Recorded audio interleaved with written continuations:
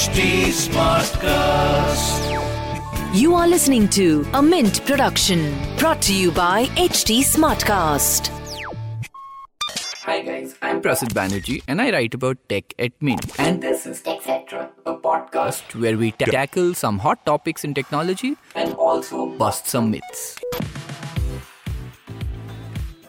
By the time you listen to this, there's a good chance that your phone or laptop has a new wallpaper. It's probably a photo of deep space taken by NASA's brand new James Webb Telescope, which went up in space less than a year ago. It actually went somewhere around December 25th, 2021. Yep, the images do look quite incredible, and they're being hailed as the deepest and sharpest infrared images of the universe ever produced. Why deepest? Because the $10 billion telescope is giving humanity the farthest look it has ever gotten in both time and distance, and it's the closest we have been to the edge of the universe, assuming it has an edge, of course. The James Webb Telescope orbits the Sun from 1.5 million kilometers away from the Earth, and as with any telescope, it's made to make faraway objects look closer, and that's quite far. For reference, the universe is said to be 13.8 billion years old. That's when essentially the Big Bang occurred. How far can James Webb see? It can see up to 13.7 billion years in the past. The way this works is that everything in the universe is moving away from us. The farther something is from the Earth, the faster it is moving away in a way. So that's why this distance is being measured in years.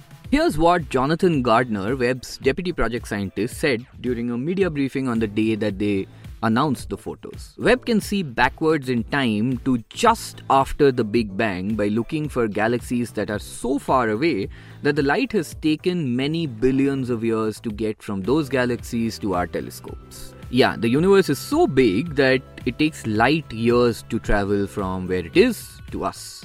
James Webb's predecessor, the Hubble telescope, you must have heard of that, it orbits the Earth at just 570 kilometers away. But what we saw with the Hubble in the past is one of the main reasons why scientists developed Webb in the first place. Anyway, while most of us were focused on those oh-so-pretty pictures, NASA had one very important piece of information accompanying these pictures. That the James Webb Telescope also discovered the quote-unquote signature of water and evidence of clouds on a giant gas planet orbiting a sun-like star 1,150 light-years away from us. And NASA has historically been pretty great at getting people interested in this stuff. For instance, here's a tweet from the American Space Agency making the announcement. Clouds on another world. NASA Webb captured the signature of water on giant gas planet WASP-96b, which orbits a star 1150 light-years away. For the first time, we have detected evidence of clouds in this exoplanet's atmosphere. But why exactly does all of this really matter? It's quite simple. Water is essential for living beings to survive, or at least it's essential for the living beings we know of. Water supports cell functions, and all beings, from microbes to humans, are made up of cells. NASA's own astrobiology website describes it this way. Life needs chemical reactions to take place in order to gain energy, grow, and get rid of waste. Water is a liquid which allows the chemistry of life to take place. Yes, I know, it's a lot of science, but that's how things work, guys. Now, that gas planet I mentioned is something NASA is calling WASP-96b. And it is one of over 5,000 confirmed exoplanets in our galaxy, that is, the Milky Way. To be sure, this does not mean that NASA is saying it has discovered life. Almost all of space exploration today is about finding habitable planets, or rather, habitable zones.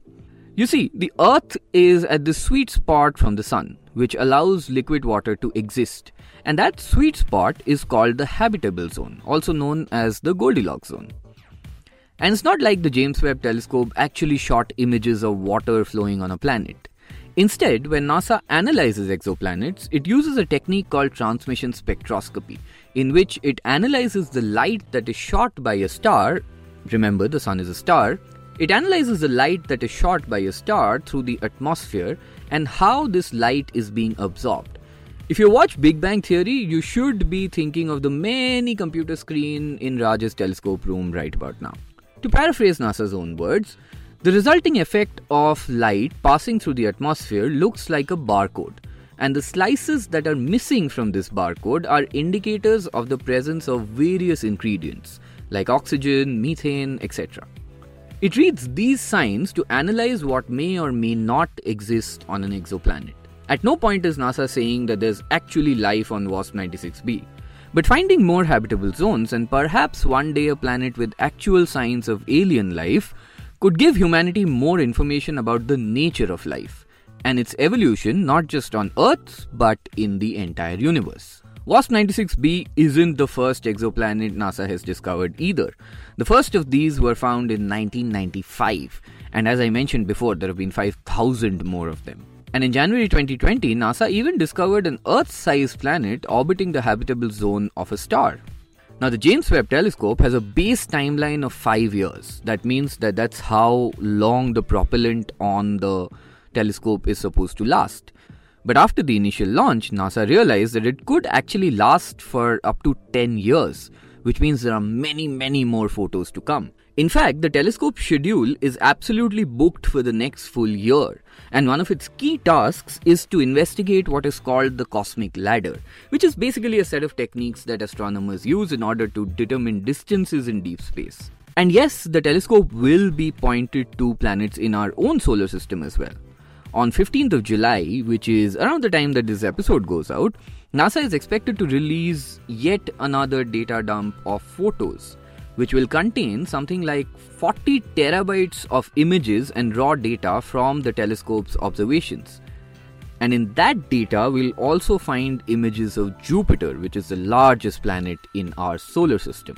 So yeah, the Marvel Universe, movies like Thor and Doctor Strange tell us there's a multiverse, but until science proves science fiction correct, we only have this one universe with us. And for that universe, the pictures coming from 1.5 million kilometers away from the Webb is basically the only way we have to really learn more about it. And that's it for this week's episode. Please do let me know what you thought of it and what else you would want me to cover. You can find me on Instagram and Twitter at Undertecher. Yes, you heard that right. That's UNDERTECHER. You can also give us feedback at HT Smartcast.